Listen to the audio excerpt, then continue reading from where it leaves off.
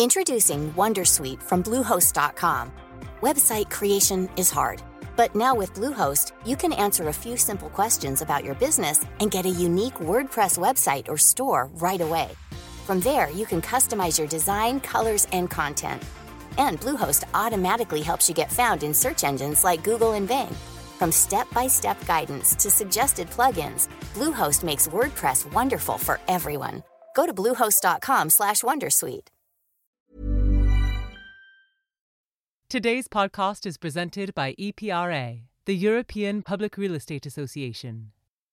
Facing global megatrends like green transition and aging population, how will listed real estate contribute to a sustainable future and financial security for Europe? Today's episode is presented by Equinor. Evolving into a broad energy company, harvesting power from the strong winds out at sea is one of our solutions for the European energy transition. The best news in terms of dealing with this COVID pandemic is the announcement by Pfizer and BioNTech that their vaccine protects against 90% of cases. That's the best news, I would say, after the election of Joe Biden for the United States. Welcome to EU Confidential, the #1 European politics podcast. I'm Andrew Gray, Politico's EU editor in Brussels. And you just heard the voice of Peter Piot, the renowned Belgian virus expert who's now advising the European Commission President on COVID-19.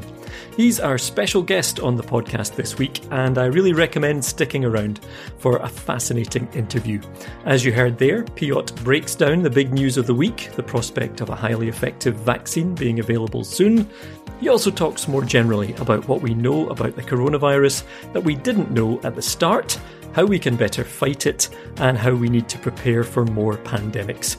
In fact, it's been quite the week for news since we last spoke. As Piot mentioned, we also have a declared winner of the US presidential election. And we had a deal in Brussels that brings the new EU budget and coronavirus recovery fund a step closer. So let's dive into all of that, starting with our podcast panel. So it's welcome back to Reem Momtaz in Paris. Hi, Reem. Hello, hello. Did you have a good week off?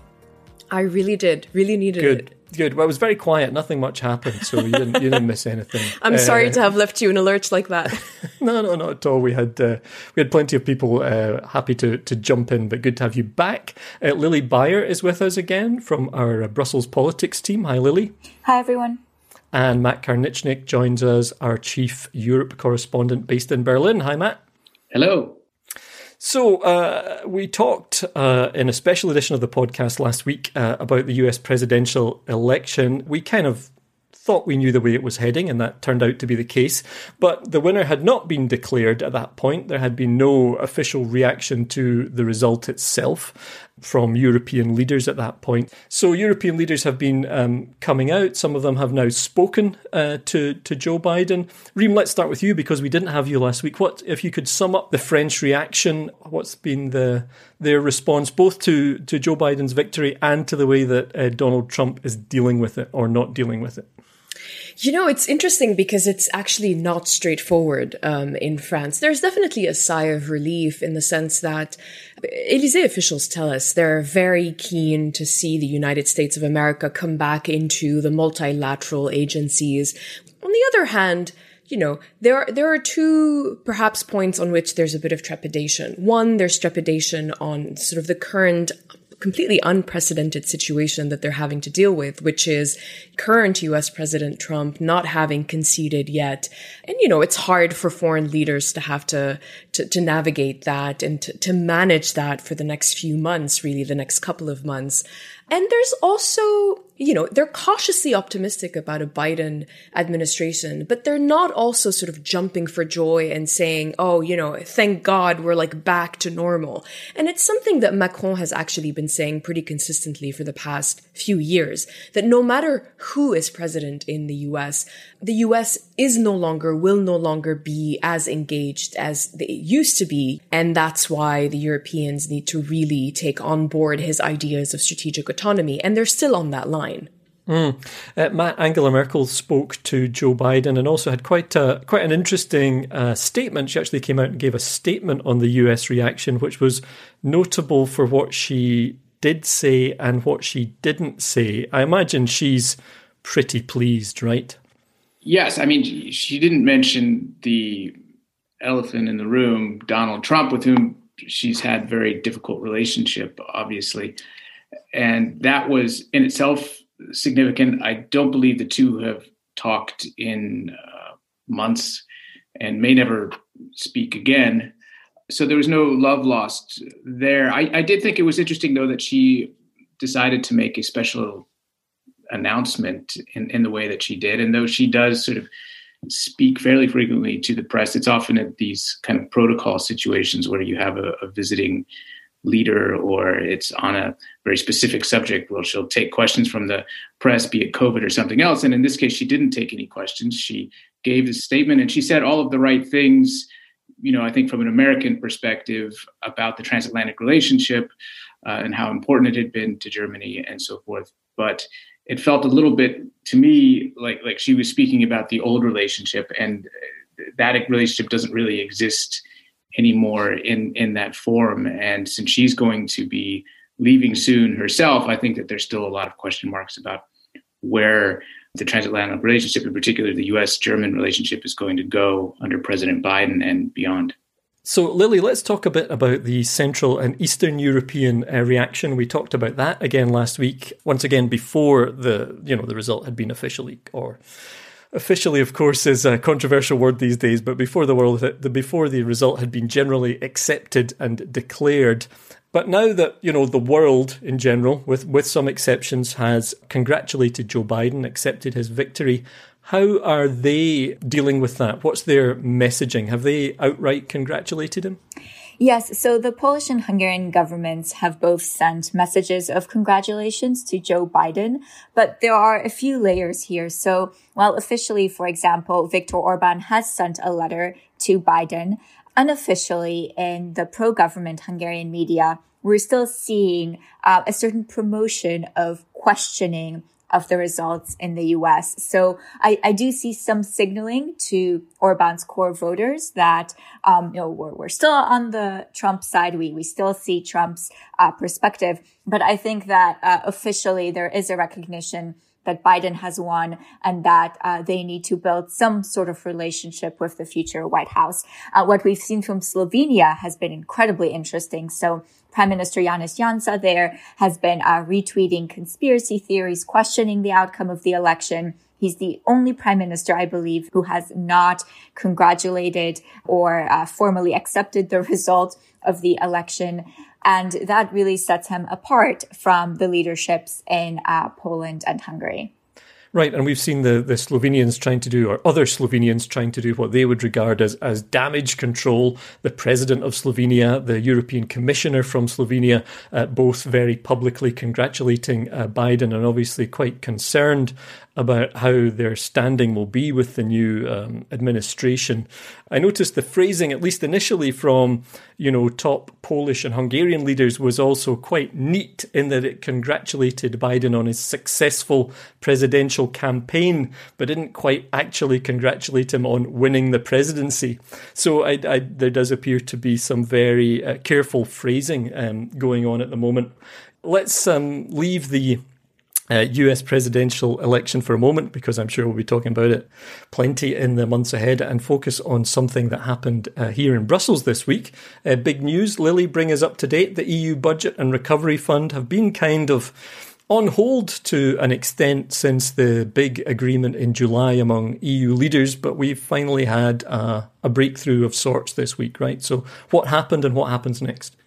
Right. So I think perhaps some listeners may not realize that when the July big deal was sealed after 4 days and 4 nights of really difficult talks, that was not the end of the road, because the bloc's long-term budget still needs to be signed off by the European Parliament, and then it needs a final green light from the Council.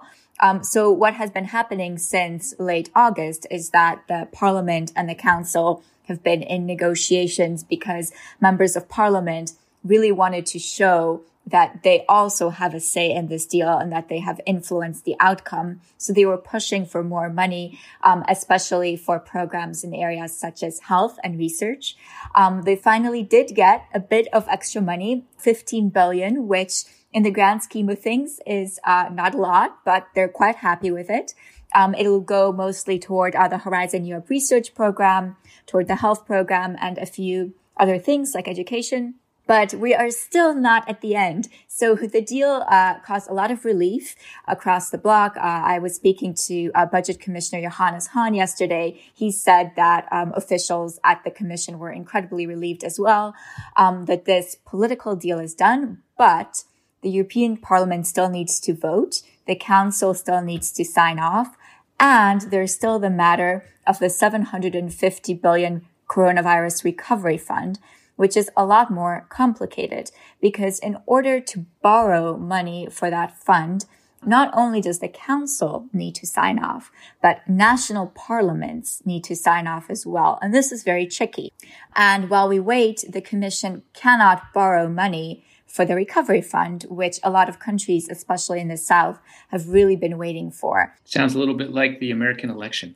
Yeah, it's the never-ending story. Yes, just when you think But in this case, Lily, also you have the issue of, to bring it back to Viktor Orban again, the possibility that due to his objections to a separate measure, which is meant to link payouts from the EU budget to respect for the rule of law and allow a mechanism for those payouts to be stopped if the EU determines that the rule of law is not being upheld. So it is a separate measure, but he is threatening to block the budget if he's not happy with that measure, right? So, I mean, I know it's impossible to say definitively, but how's that going to play out, or how might that play out?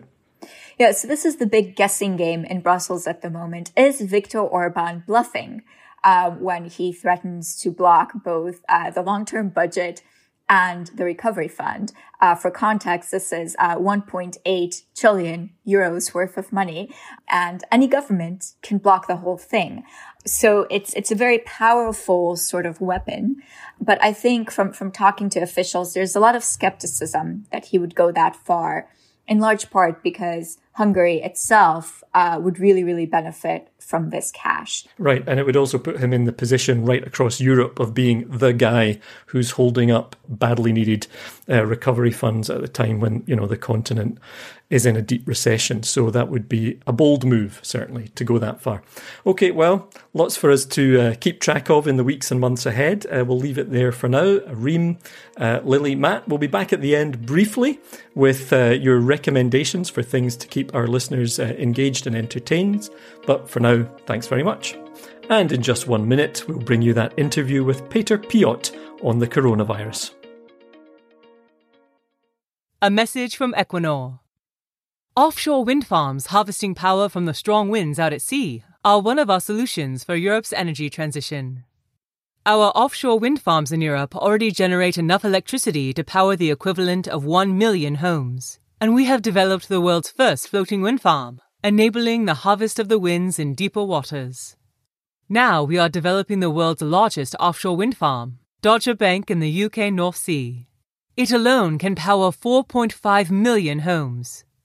Offshore wind projects are getting bigger, and they are getting more complex. We in Equinor see a sea of opportunities off the coast of Europe to support the energy transition and an industrial renewal. Now let's get to our interview with Peter Piot. In many ways, he's the perfect guest to talk about the coronavirus. He's been working on viruses for decades. He co-discovered Ebola in the 1970s and later worked extensively on HIV/AIDS, including as boss of the UN programme UNAIDS. He's director of the London School of Hygiene and Tropical Medicine and now also an advisor on COVID-19 to Ursula von der Leyen, the European Commission President. Piot also brings very personal experience to that role.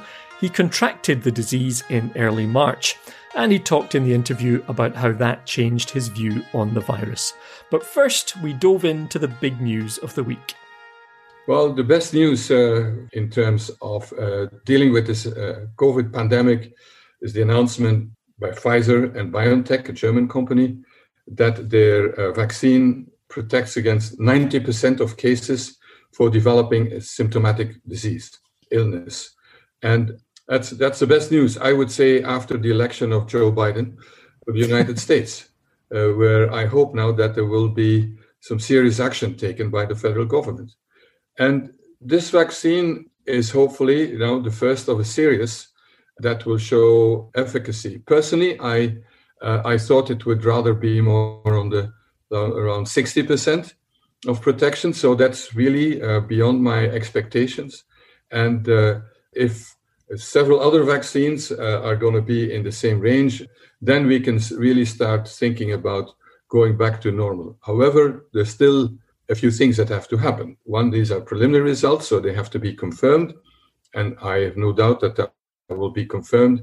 What's equally important, there were no side effects that were notable, that's very important.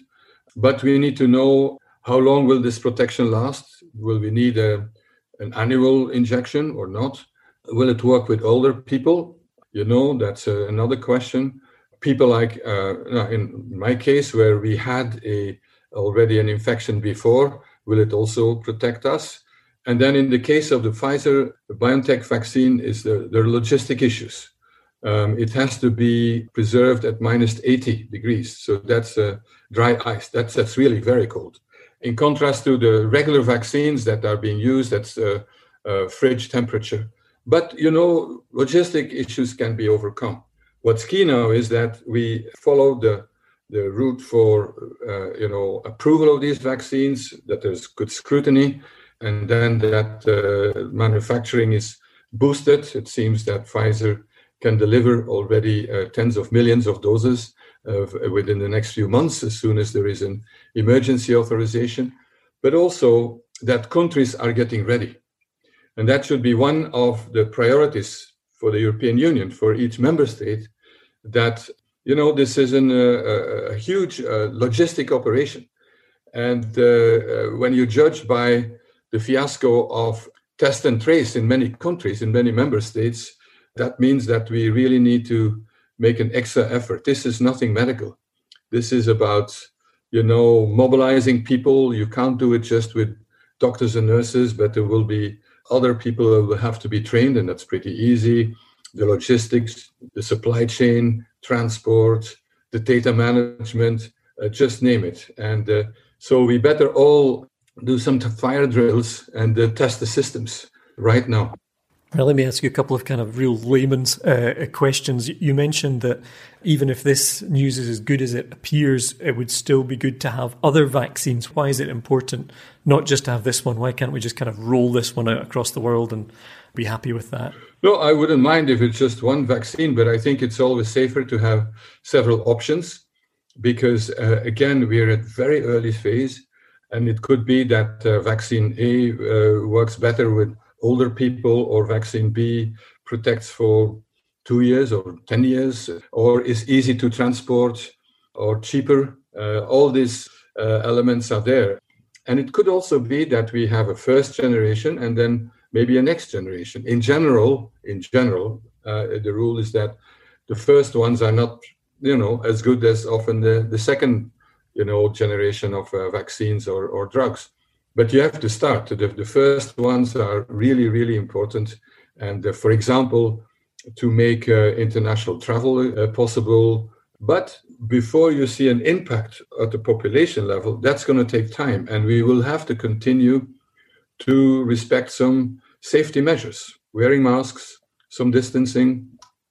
And in addition, I think we will soon have probably nothing but a small revolution in terms of testing, where we could have rapid, simple tests that in 5 or 10 minutes can tell you I'm infected or not. So you can imagine that at the entrance of a football stadium, or before boarding a plane, or go to the opera, or whatever you want to do, that people can be tested. So technologies and science are really going to help us to get out of this nightmare. You mentioned, what you called the fiasco of test and trace in a lot of countries, and also that kind of missed opportunity, when the prevalence of the virus at least appeared to have receded. How do you explain that? How do you explain why that happened? Well, first of all, I think that nobody has ever been confronted with a pandemic of this scale in modern history. The last time on a massive scale was the Spanish flu, and then we didn't even have tests. We didn't even know what the virus was. That's one thing. Secondly, there are countries that have done it well. In Europe, when you look at Germany, very early on, they developed a test. They distributed it. It was done in a very decentralized way because also of the federal system. A very aggressive testing and people had access to it. And that worked for quite a while. Certainly also in East Asia, Southeast Asia, good examples. But when you look at the UK, for example, they're a very centralist approach that clearly didn't work. And this is about logistics, coordination, communication, something that you have to put in charge people who know that. That's not necessarily the strength of, let's say, neither the medical profession or the public health profession. And I think also probably a bit of complacency during the summer. We were all very happy to come out of the lockdowns and the figures went down, and was not appreciated what it could do. Even if, and here in defense of the European Commission, on the 15th of July, the Commission issued a statement encouraging member states to get ready for when the winter comes, to invest in testing and tracing. I mean, I reread it recently, and, it could have been released yesterday because it's all there, but it was not followed. And understandably also, because summer is tourism season, as people were kind of fed up with the lockdown, they wanted to go away. But we really wasted time, that's for sure. That kind of brings me to a question which I wondered about. Obviously, one of your roles now is as advisor to the European Commission President Ursula von der Leyen. And I just wonder if, in a sense, you're advising the right person, if the Commission can't really do much, or what more can be done at European level, or is this ultimately something for national governments? Would your advice be better directed towards, individual national governments and national leaders? Well, it's true that health is not a competency of the European Union, in contrast to, let's say, trade. I mean, health is not in there. And for understandable reasons. And I think it's, because the healthcare systems are so specific to country. And so that's the issue. But on the other hand, viruses don't know borders. There are, in Europe, where we're so integrated, not only economically, but also the personal level and with densely populated, that it's important to have, to say the least, some well-coordinated action. So what the Commission has done is where it does have competency, and that I think is really, I would say, pretty historic, is this procurement, agreements with vaccine producers. And to make sure that every single member state, also the smaller ones, the poorer ones, will have equal access to whatever vaccine will come on the market. And these are still being negotiated. 3 are being concluded and some others are now being discussed. But that, I think, is really very important, because there was a time that 4 countries, was the Netherlands, Germany, France, and Italy, were doing their own negotiations. And, I can understand from their perspective. But on the other hand, we felt from, the Commission side that if that's the case, it means that other countries will really not benefit from it, and particularly the ones with less negotiating power. Also ensuring green corridors, in other words, that transport of goods could continue during lockdown and during the fact when borders were in control. And also procurement, in the spring, of protective gear and so on, because some countries was a shortage. That's another big difference with spring. Today, there are enough face masks, there are enough respirators, oxygen, and so on in Europe. And now also procurement for tests. I'm also concerned about what's going on in what's called in the official jargon the periphery, the Western Balkans. Ukraine has a really bad epidemic, Moldova. There is so much interaction that that's where there is a responsibility. But I hope that this will be a lesson for all of us, that when it comes to epidemics and pandemics, you need strong international cooperation. And my understanding is that today there is far more appetite for doing that, for working together than in the spring peak. we need to be prepared now for the next pandemic already, and so taking the lessons. That's what I wondered. I've seen that you've spoken before that we're almost in an era of pandemics now, or could be. Do we need to kind of adjust ourselves to the coronavirus not being the last of these, that we're going to have more of these in the years ahead? And how do we kind of change the way society works to be able to deal with that? Yeah, everything points to the fact that we will have more pandemics. And why is that? It is really a synergies, I would say, of increasing population density and population pressure on nature, urbanization, because again, let's not forget that these viruses come from other animals. So we need to think not only about following what's going on in people, but also in wild animals, in livestock, the wildlife trade, illegal in many cases, climate change, which will also increase the risk for mosquito-transmitted epidemics.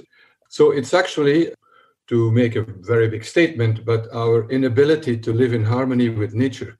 And then we have the mobility. What used to be a local outbreak, let's say 100 years ago, if an outbreak in Wuhan may have reached us at the end of the day, but not in a few weeks' time. All this makes that we need to be much better prepared, and we've got the means to do that. But it means that there is a need for developing that infrastructure. And that's where leadership is also important, because you need to take decisions before you really have a big problem, before people dying. And it's not that it's a choice between public health or the economy. Some analysis show that the countries that have done worst in terms of dealing with this epidemic and have the highest mortality have also had the highest loss in GDP, so in other words, in economic loss. So it's a false dichotomy. If we don't bring this epidemic under control, forget about the economy. It's as simple as that. But that doesn't mean that we shouldn't think carefully whenever measures that we put in place, that we always should look at the economic fallout. And also, this is going to push people into poverty. Epidemics often exacerbate inequalities in society. And that's what's happening also now. So this leadership is part, I think, is really key, and have the ability to analyze and to act quickly. Yeah. Let me ask you one final question, actually, before you go. How did actually having the virus yourself, how did that kind of change your understanding of it? Did it make any difference? Yeah, it was...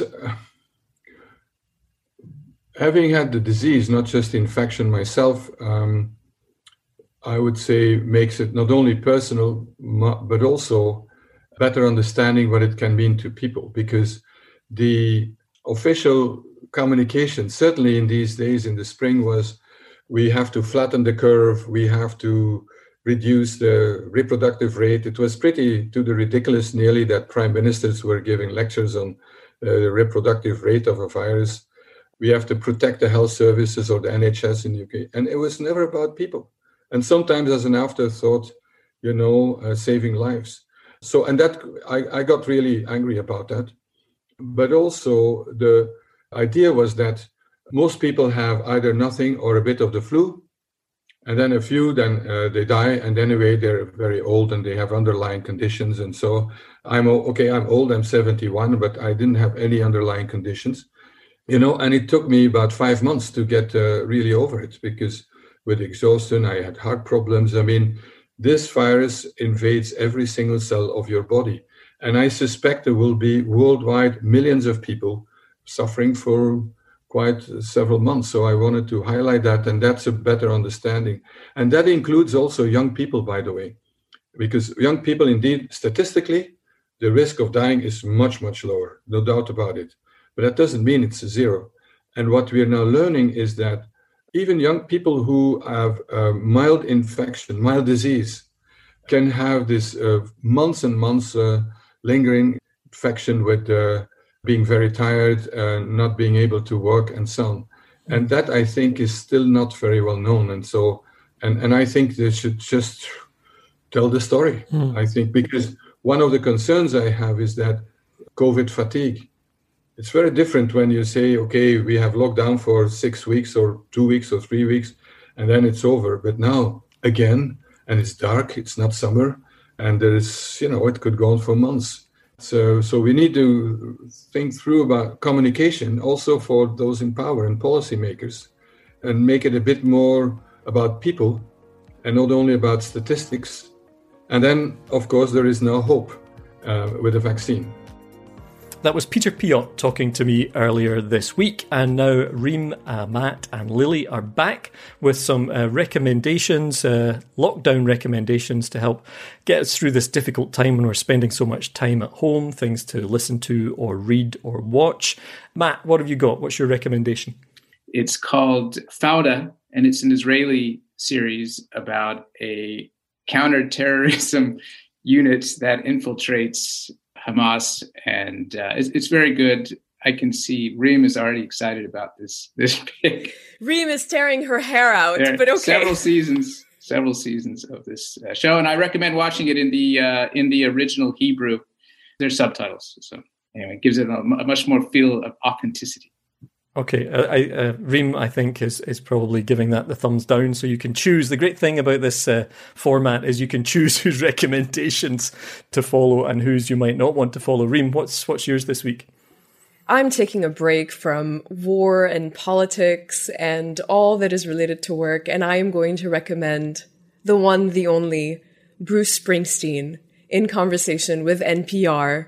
You should go find it. It's Bruce Springsteen Talks Loss and Hope in Letter to You, because it's his Is this the one with Steve Inskeep? The interview with Steve Inskeep? Yeah, I've heard that one. It's his new album, and it's really worth it, and it just is a balm to the heart. So go for it. I have to say, I think that. So I was thinking of recommending the Springsteen album. I'm a Springsteen fan. I would say that this album, he almost sounds like a Bruce Springsteen tribute act. There is nothing sort of fresh or new about this, but in some ways, that's kind of exactly what you need. You just need Bruce Springsteen blasting out at high volume. I think there's something to be said for it. Lily. So one thing I've been doing during the lockdown is I have a goal, which is to read all of Thomas Mann's novels. Wow. I felt like this is the time, the lockdowns, to actually get that off my list. Okay, and thank you for raising the tone. And how are you doing? Is there one in particular that you'd recommend for us? So during the first lockdown, I finished Buddenbrooks, which I really loved. And so I'm getting through some of the other ones now. It's a bit of a slow process. They're very thick, but it's very rewarding. Okay, and a final recommendation for me would be, it's a kind of boring one. It's a bit of a must-read. Many of our listeners will have read it already, but it is a piece that Joe Biden wrote, I suspect with a bit of help from his team, for Foreign Affairs earlier this year. It was published in April, Why America Must Lead Again. It basically sets out his foreign policy agenda, and I think obviously that's going to be important reading for a lot of people as they try to get up to speed with what this new administration is planning in terms of foreign policy. So, Reem, Matt and Lily, thanks very much for joining us. Thank you. Thank you. Thanks. And that's all the time we have on this episode of EU Confidential. If you haven't yet subscribed to the podcast, we encourage you to stop right now, take a moment and click subscribe or follow on whatever platform you use to listen to us. That will make sure you never miss an episode. And you can always send us feedback or ideas for future shows. The email address is podcast@politico.eu. We read every email and we try to reply to all of them as well, even if it takes us a little while sometimes. Until next week, I'm Andrew Gray in Brussels. Thanks to our producer Christina Gonzalez, and thanks to you for listening.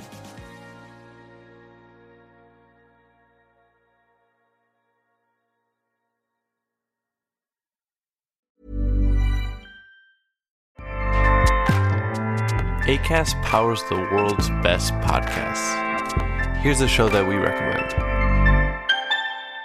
Hey guys, welcome to Giggly Squad, a place where we make fun of everything, but most importantly, ourselves. I'm Paige DeSorbo. I'm Hannah Berner. Welcome to the squad. Giggly Squad started on Summer House when we were giggling during an inappropriate time. But of course, we can't be managed. So we decided to start this podcast to continue giggling. We will make fun of pop culture news, we're watching, fashion trends, pep talks where we give advice, mental health moments, and games and guests. Listen to Giggly Squad on Acast or wherever you get your podcasts. Acast helps creators launch, grow, and monetize their podcasts everywhere. Acast.com.